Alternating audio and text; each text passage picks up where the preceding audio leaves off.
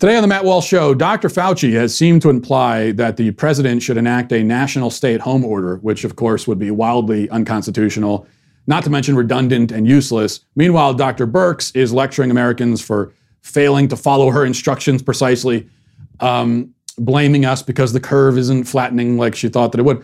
Are we giving too much power and perhaps too much trust to the medical experts in government and maybe the government in general? We'll talk about that. Also, 5 headlines, including new recommendations that we socially distance from our own families at home. And today I have the distinct honor and privilege of canceling Mayor Bill de Blasio. Much deserved. We'll get to all of that coming up.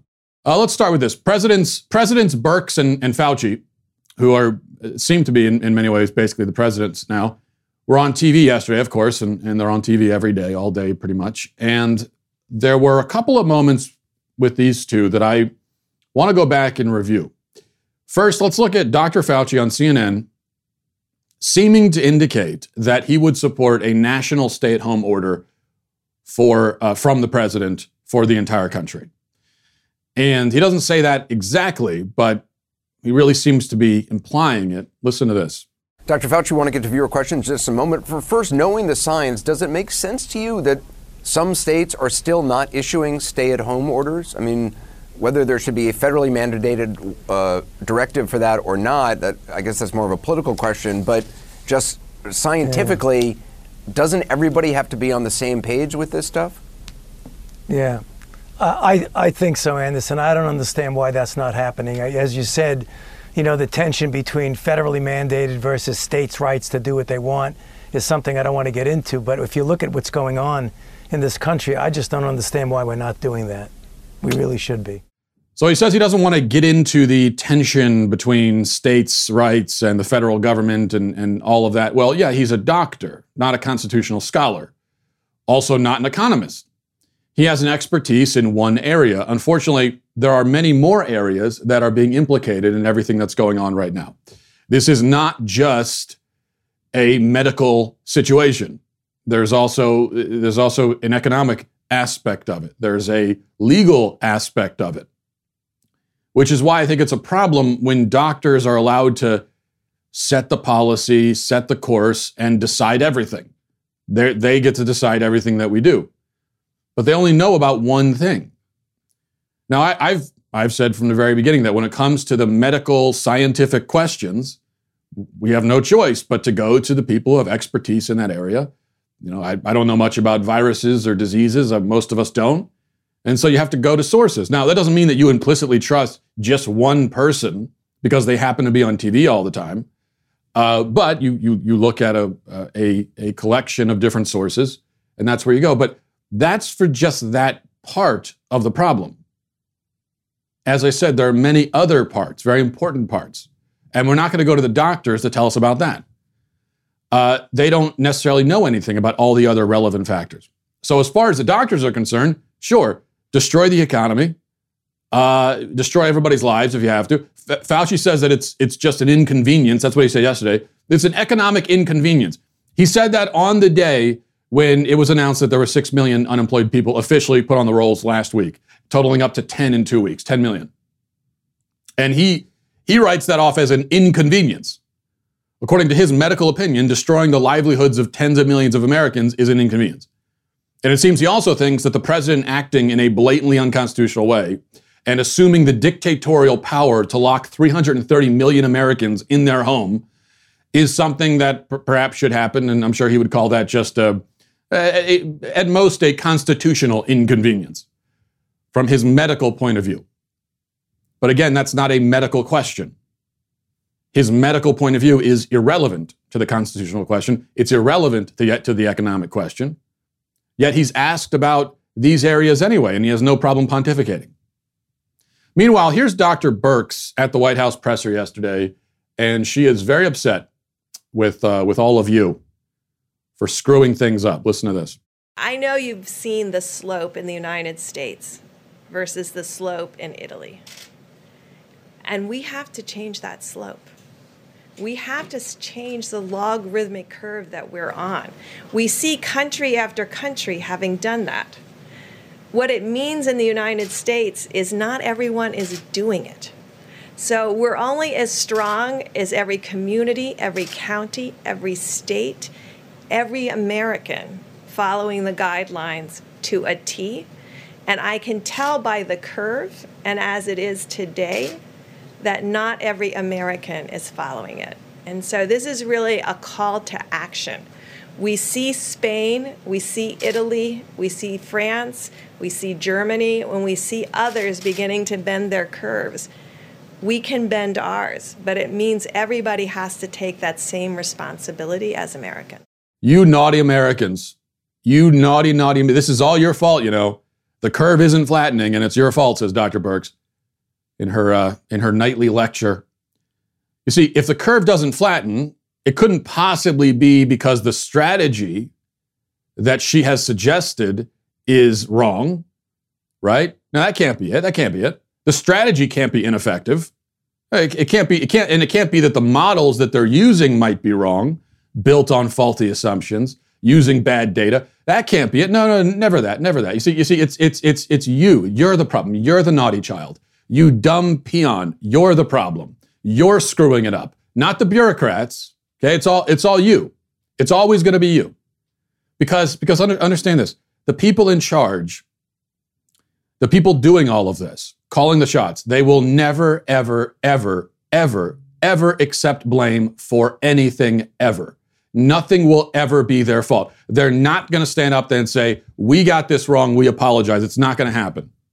No matter how at fault they are, they won't accept it. They're always going to shift the blame to you and me and us. And it works because they've got Americans sniping at each other, calling the cops on their own neighbors for being outside for the wrong reason, screaming at each other, while the politicians and bureaucrats whose incompetence caused this mess escape without blame. They get to the point to the finger over at the rabble, the mob, and say, it's all them, look at them. Listen, Birx and Fauci seem like nice people. I'm sure they're very smart in their fields of expertise. I'm sure they know much more than I do in those areas. So we should certainly go to them for advice and insight into the virus itself and how it behaves. Again, we shouldn't, even on that subject, we shouldn't appoint them as the official, the official single authorities. But there are two big problems, as far as I can tell, with what we're doing right now and how we're approaching this and how we're utilizing these experts. Number one, like we've already covered, these people know nothing about the economic and constitutional implications of the policies they recommend, and they made it clear that those implications are irrelevant, not important, mere inconveniences. In their minds, this is all a matter of avoiding risk, medical risk specifically, and preventing the most number of people from dying from the virus right now. That's what they're trying to do. They don't want you to die from the virus right now. Now, if people die from other things brought on by a Great Depression, that's not their concern. If people die because they can't get basic food and shelter because they can't afford it, or they die from suicide or drug overdoses because they've been locked down and they're losing all their livelihood and they're falling into despair, that's the doctors aren't concerned about that. They're not focused on stopping those deaths. And if the virus comes back later and ravages our society once we open things up again and we're all impoverished, and it comes back again in the middle of a depression, so now we have a pandemic and a depression on our hands, well, that's not so much their concern either. Their goal is to stop people from dying from this right now. And the general suffering and misery and loss of liberty and destruction of our way of life, none of that is their concern. Because this is not, by the way, this is not just, we focus so much on the deaths. How do we save the most number of people? It's not just that. There are other things too. Right? Suffering and misery and destroying and destroying someone's business, taking away everything they've worked for, that might not be a death, a physical death, but it's still very important. But the question is, why are we letting them essentially set the policy, set the course, steer the whole ship when they're only looking at this one narrow aspect of the overall crisis? Why do we have them on TV every single day telling us what to do, delivering lectures, making decrees, and not other experts? Why can't we hear from an economic expert to give us projections on what's going to happen with this Great Depression that's coming up? Why can't we hear from a constitutional law expert? As far as Fauci is concerned, it's becoming clear that from his perspective, we should stay locked in our homes under house arrest until there's a vaccine, because that's how to prevent the most people from dying of the disease, maybe. Now, it's also how you utterly annihilate our civilization and ruin every single thing that makes this country great, makes this country what it is or was. Fauci would throw all of that on the burn pile if it was up to him. But it shouldn't be up to him because he's not the president. And it shouldn't even be up to the president because the president is a president and not a dictator. Second issue I have with the medical experts in the government, extending beyond Fauci and Birx. This isn't just about them. It's also not just about the medical experts. I mean, politicians, bureaucrats in general, all these people, the government generally. My issue here is that they're putting it all on us, blaming us, lecturing us, telling us that we have to give up our jobs, our liberty, our income. They're not giving up any of these things, by the way. They still have a job. They still have an income. They have all the freedom in the world. In fact, they have more freedom. They have more power. So they're giving nothing up. We give up the power, income, job, everything, lifestyle. We give that up. They give up nothing. Let's be clear about that. These people who are on TV, the people in government, they're giving up nothing. It's all on us. When they talk about shared sacrifice, no. We're the ones making the sacrifice. Now, the actual doctors and surgeons that are in the hospitals, they're making a huge sacrifice, of course. But the politicians and bureaucrats, they're not sacrificing anything. They're fine. Their job is secure. Everything is secure for them. But you know what I haven't seen from any of these people? Accountability, responsibility. We're supposed to trust them implicitly, do everything they say, even though they screwed up. They screwed up majorly, repeatedly, catastrophically, and now they're destroying the economy and our lives to cover their own asses. All this destruction of the economy, it is a CYA, cover your ass move, by the government. And we don't even get so much as an apology from them. Not even so much as that. Like, hey, gee, sorry. Think about this. From December to February, while coronavirus was taking hold in China, over 700,000 travelers from China entered this country. I want to say that again. From December to February, 700,000 travelers from China were allowed to enter this country. The very government officials who let 700,000 travelers from China into this country now want you to know that the curve isn't flattening and it's your fault. And also trust everything they say, of course. They were too stupid to prevent 750,000 of people from China from coming into this country, but trust them now. They know what's up, you don't. Don't trust yourself, right? You can't trust yourself. That's why we have to shut down the whole economy. Because when I've suggested so many times, and so many others have suggested, other ways that we could deal with this, still have the economy going, but quarantine the elderly, the sick, practice a version of social distancing, good hygiene, wash your hands, wear a mask, even a homemade mask, where appropriate. And what I'm told about that is, we can't do that because we can't trust people. People are stupid. They won't follow it. They won't follow those rules. Okay. So we can't trust ourselves. We can't trust our neighbor. But we can trust these people. We can trust these people we see on TV every night, the government officials. We can trust them. Do you trust them more than you trust yourself? Do you trust their models and projections more than you trust your own common sense? I don't. Also consider this. As recently as a month ago, the government was telling us, don't wear masks. Don't wear them. The Surgeon General sent out a snarky tweet, okay, not that long ago, saying, seriously, people, don't wear masks. In all caps, stop wearing masks. It's not effective. Shouting at us, belittling us. You morons, stop wearing masks. Well, it turns out masks are effective. We should have been wearing them, and they knew it. It doesn't have to be, and we don't have to, we can't wear medical masks because then we're taking them away from the medical professionals who need it. Yeah, homemade masks, put a scarf over your face. It's better than nothing. It's a lot better than nothing. They knew that, okay, and they lied to us. For our own good, of course, for our own good. Because you know why they lied to us? Because they couldn't trust us. Because if they said, masks actually probably will help you not get sick, then they were worried we would all run out and start hoarding medical masks. And they can't trust us, so they're going to lie to us. Again, I ask, can we trust them? Well, we can't trust ourselves at all, apparently. We're a bunch of idiots. Can we trust them? Because that's the problem. If you endorse the idea of the government lying to us because we can't be trusted, what you're saying is we can definitely trust them 100%. We can trust them so much that they can withhold the truth from us or lie about it. And we can just trust their judgment on what truth we need to hear or should hear. How many people died because of those lies? But now, shut down the economy, give up your job on their word at their command. And the models they're using, the models have changed time and again, have been proven false, have been based on bad data, bad assumptions. So they come up with new models, never taking any responsibility for the old models failing. They say when we hear about there not being enough masks, enough ventilators, enough hospital beds. Well, whose fault is that? Whose fault is that? It's not my fault. It's not your fault. We're not responsible for there not being enough medical masks. What were we supposed to do about that? It's not even China's fault. We pay people in government to take care of these things, and they failed. Of course, every single individual government official that's asked about this, it's not my fault. No, it's not my fault. It's look at them over there. Not us.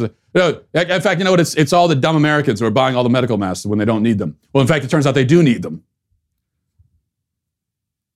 In fact, many of the medical experts now given godlike powers to reshape society in their image, these are the same people who are supposed to have us prepared for this and failed. But rather than be held responsible, rather than be tarred and feathered in the street like we probably used to, like we would have handled it in the old days, they get more power. They get rewarded with more power for being incompetent. See, that's what happens in government now. They fail, they're incompetent, they screw up, and the reward is more power for them. And so many of us go along with it by turning to each other and blaming each other.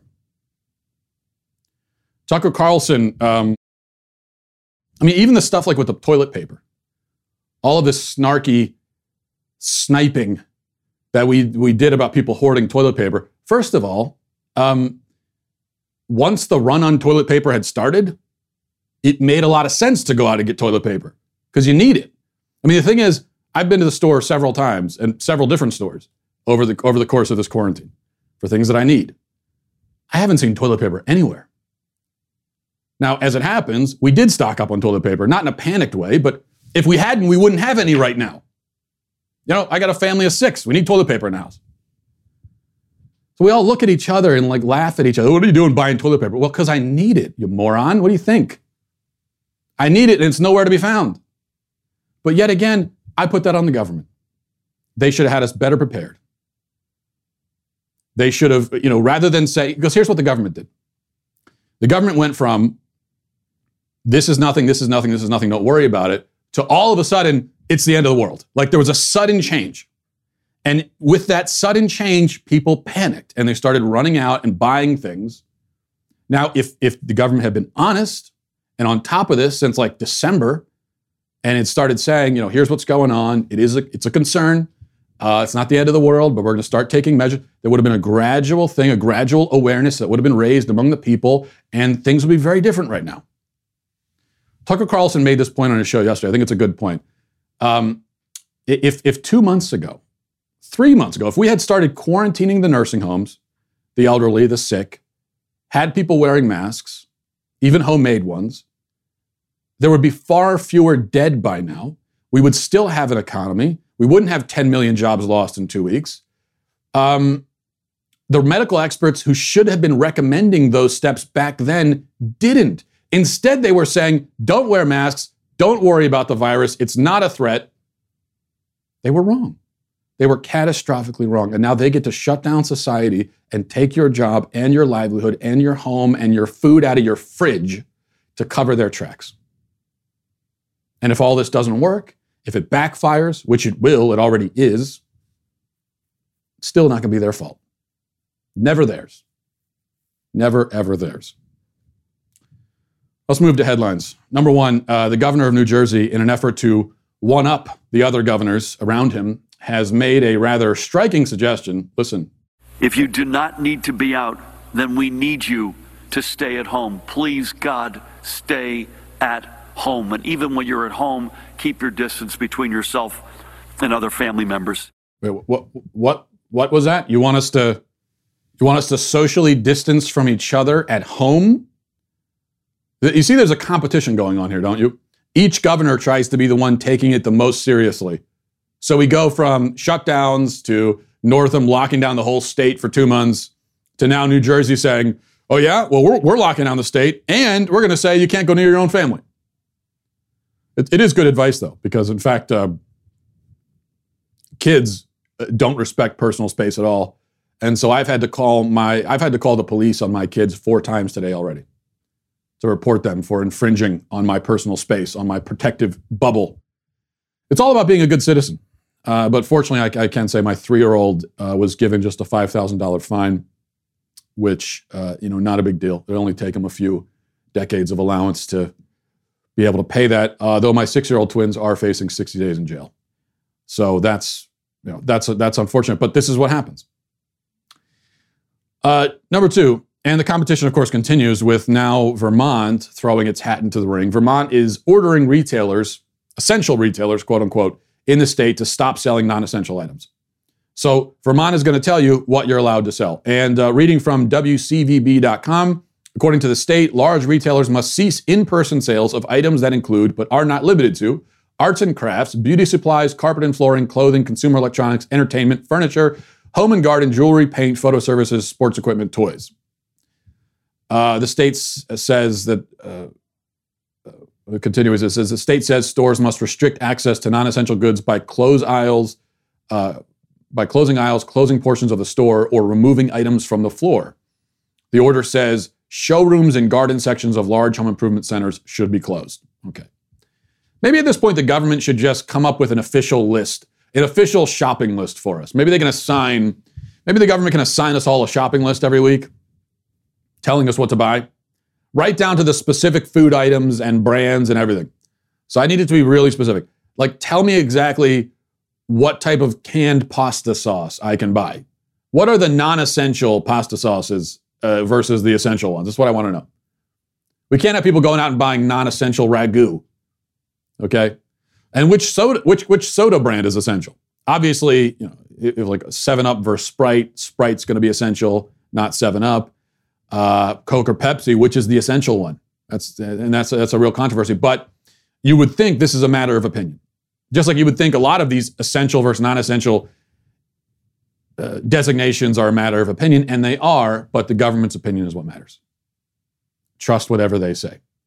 Basically, the goal here is to remove all personal choice from individuals because we're too stupid and we're too incompetent. We need the guiding hand of government to come in and direct every last aspect of our lives. Now, of course, people in government are dumber and even less competent than we are, but that's fine because they're in the government, so they know best. Number 3, this is very interesting. Professor Bakdi, a microbiologist, has written an open letter to the Chancellor of Germany, but really it could have been written to any Western world leader. And he has a number of questions about the coronavirus that he's asking, raising several interesting points. And it's worth reading the whole thing. Go to dailywire.com. They've got an article about it. It's worth reading the whole thing. But let me read this particular section of his letter. He says, the mistake is being made worldwide to report virus-related deaths as soon as it is established that the virus was present at the time of death, regardless of other factors.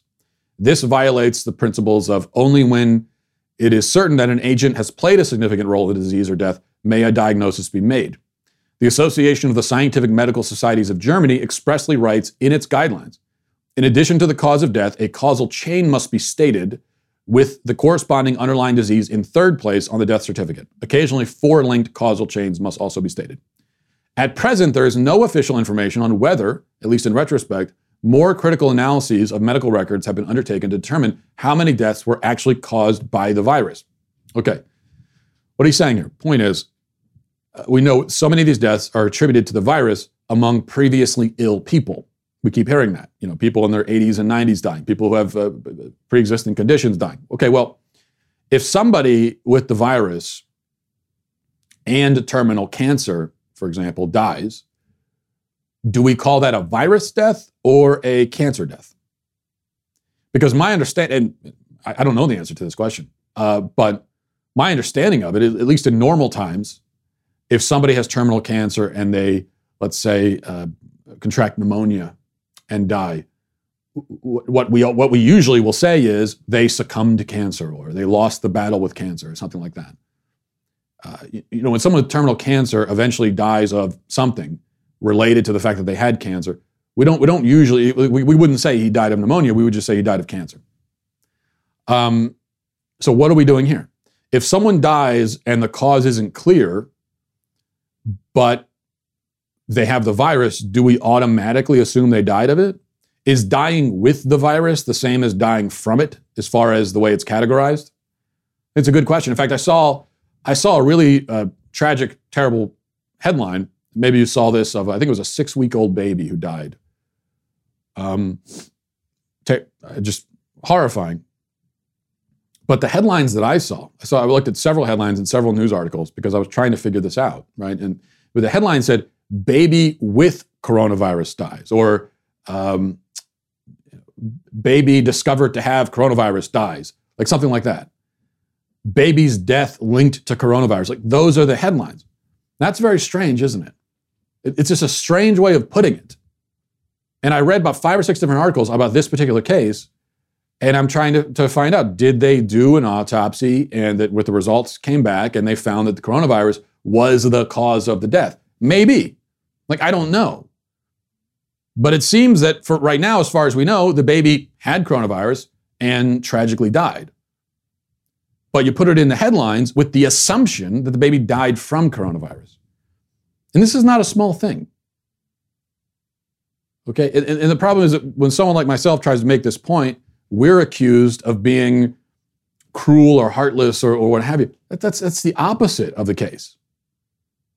What I'm saying is, in the media, it is malpractice to terrify people, to terrify mothers and fathers who have babies, put that in the headlines without making sure that the virus is actually what caused the death. You're just terrifying people.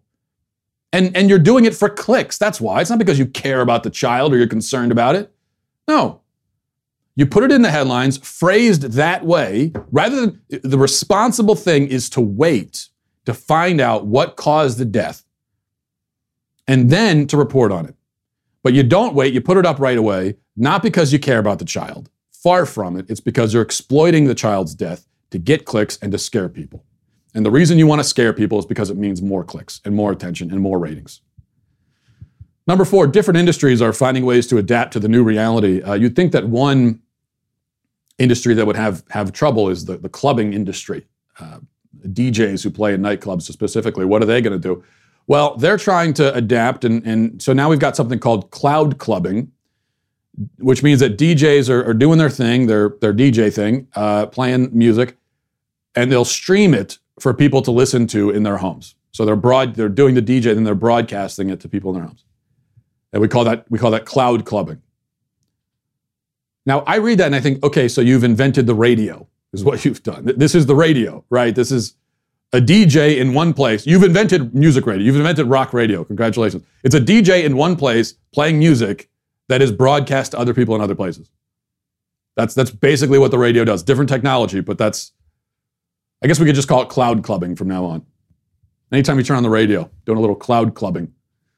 Number 5, finally, I want to show you this, a bit of a visual. So if you're listening on iTunes right now or SoundCloud or whatever, you'll have to, when you get a chance, go check out the stream of this show so you can look at this visual because it really does lend perspective. This is a graph, I should say, made by a guy on Twitter whose handle is @StartupDamon. And it shows the weekly jobless claims starting in the 60s. Well, we'll play this. All right, so it starts like in the 60s, goes to the 70s. You see the jobless claims, weekly, 90s, goes up and down like you would expect. You have peaks, and then we're going to see a big spike around 2010. There we go with the recession. And then now we get to now, and look at that, okay, up, up, up, up, up, up, up, up, up, up, up, keeps going, keeps climbing. And there it is. There's the last, that's the last couple of weeks. of jobless claims. That's what we've done. This is what we've done in our country. But don't worry, Dr. Fauci, just an inconvenience. What you saw there in the chart, bunch of inconveniences, nothing more. Okay, now we're going to move to our daily cancellation. It gives me great joy and pleasure to cancel Mayor Bill de Blasio of New York, a man who is less a man, really, than a sniveling, oafish troll, and easily one of the most incompetent clowns to ever hold major elected office in the United States, which is a hell of a bar to get over, I realize, but he has succeeded. Here's Exhibit A. Actually, it's like Exhibit Z. I don't know. There have been a lot of exhibits of this, but anyway, reading from the Blaze, it says, Evangelist Franklin Graham's charity organization, Samaritan's Purse, opened up a temporary tent hospital in Central Park to help treat patients infected with COVID-19. But New York City Mayor Bill de Blasio doesn't trust the organization not to discriminate against LGBTQ patients, FaithWire reported. Samaritan's Purse set up a facility with 68 beds for the coronavirus patients in an attempt to ease the burden of overwhelmed hospitals. De Blasio expressed distrust that the organization would treat LGBTQ people equally and reportedly sent city staffers to the site to monitor the situation.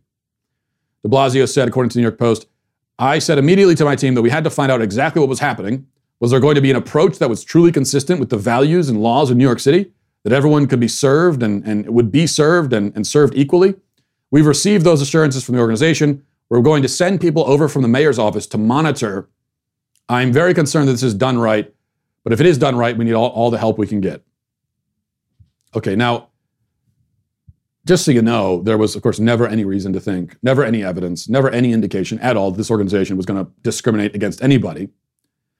So the only thing, what concerns Bill de Blasio is that it's a Christian organization. That's what concerns him. He's very concerned. I'm very concerned. Oh, Christians. Now Christians are showing up on the scene. Christians are showing up on the scene like they always show up. Every time there's a catastrophe or disaster or people are in need, there's always Christians showing up. So Bill de Blasio must be concerned a lot. He must be, anytime there's a crisis, he must be very, very concerned because of all these sneaky little Christians who show up. What are they doing around here? It couldn't be that they're following Christ's command to help those in need. No, it couldn't be that. There's got to be something. There's some sinister motivation they have. It must be something sinister. And so de Blasio is concerned and he sends his goons out to monitor. They're in the middle of a crisis. And de Blasio is allocating resources to make sure that hospital workers are being sufficiently progressive and woke in the fulfillment of their medical responsibilities. Think about that. So Bill de Blasio, a well-deserving cancellation. Okay, now I want to briefly tell you about a couple other things still to do on the show. First of all, the All Access show, I wanted to tell you about that. We've been talking about it, and more people are joining in for the All Access live show. We do it at 8 p.m. Eastern, 5 p.m. Central. We do it every single night, at least every weeknight now. And it's probably not always going to be that way. Originally, the idea was to do it every once in a while, just for our All Access members. But we've moved up to date. We've opened it up to all Daily Wire members. Just because in the middle of this national emergency, people are locked in their homes and need a little bit of companionship. We all do. Just a discussion, being able to talk to someone who's not immediately in your house with you is kind of nice as well. And so that's what we've been doing. And it's been, I think the feedback has been great. People have enjoyed it. I've enjoyed it. So make sure you tune in today at 8 p.m. Eastern, 5 p.m. Central. Now, moving on to emails as we wrap up the show for a Friday. Remember, you can email the show if you become a Daily Wire member. You can submit emails to the mailbag. This is from Chuck. Says, during your show on Wednesday, you took issue with the government lying to the public by saying masks don't really help, so don't worry about wearing one. Took issue with it today, too. I've taken issue with it several times. Then they came out later and said, yeah, that was kind of wrong. We didn't want to cause panic and hoarding. I'm not saying this was right or wrong, good or bad. I just want to pose a couple of questions as food for thought. Have you ever lied to your kids for their own good? And maybe your own good as well. Something you knew, if you told the truth about it, it would either end up badly for one of you or they just flat out wouldn't get it. Now you might say, but they are children, we're adults, it's not the same. To that, I would direct your attention to idiots licking toilet seats, toiletries, and tubs of ice cream, or drinking beer off each other's butts on the beach, or any one of 100 other things people, mostly young people, might do to spread this and other diseases. They have the facts, they know this is risky behavior, but they do it anyway. Now, if there was a lie to tell that would get them to stop that nonsense, should it be told? I just wanted to hear your opinion and get a learned man's perspective. I'm not really a learned man. So if you want a learned man's perspective, you got to talk to somebody else. You got the wrong man for that. I guess I already sort of addressed that earlier in the show. I don't think the government should be lying to us for our own good or because they're afraid of what we would do with the truth. Now, I'm not saying that everything that is true, the government should come out and say. Obviously, there's like the classified information about various different things that they're not going to tell us about. So of course, that's one thing. But first of all, whether masks are effective in the middle of a pandemic, that should not be classified information. And besides, it's not just that they withheld the information, they flat out lied and said it's not effective, don't do it, when it is effective and you should do it. And these are so-called medical experts, right? It's not like they just learned that medical masks are effective. It never made sense to begin with because they were saying they're not effective, don't wear them. Oh, by the way, also we need to save them for doctors because if doctors don't have it, it's a big crisis. Well, if they're not effective, why do doctors wear them, right? So clearly it never made sense to begin with and they didn't believe it. No, should the government be withholding that information or lying to us because of the idiots who lick toilet seats and so on? No, because it's wrong, first of all, and we're supposed to live in a free country. And in a free country, you don't have a government, or you shouldn't have a government. We shouldn't tolerate a government that tells us lies for our own good. And the third thing, as I mentioned, these people are idiots too. Okay, who do you think these people in government are? A lot of them were probably toilet seat lickers when they were younger, or worse, right? So these are a bunch of morons also in government. So if we can't trust the rabble, the mob, why can we trust them? Remember, they came from the rabble. They came from the mob. They were appointed by the rabble and the mob. Some of them were. The bureaucrats weren't appointed by certainly weren't elected by the mob, but were appointed by the people that the mob elected. So if you can't trust the mob, you can't trust them either. They came from the same pool. So I absolutely reject that. I think, especially now, we need information. We need the truth. You need to be honest with people. And it makes you think, what else are they lying about? It erodes trust in our governing, in our rulers, which we shouldn't have rulers, but we do. It erodes trust. And then you start thinking, what else are they lying about? What other lies for our own good are they telling us? Jay says, hi, Matt, can you please explain why the coronavirus is different economically than the world wars or the 20th of the 20th century? I assume that means world wars of the 20th century.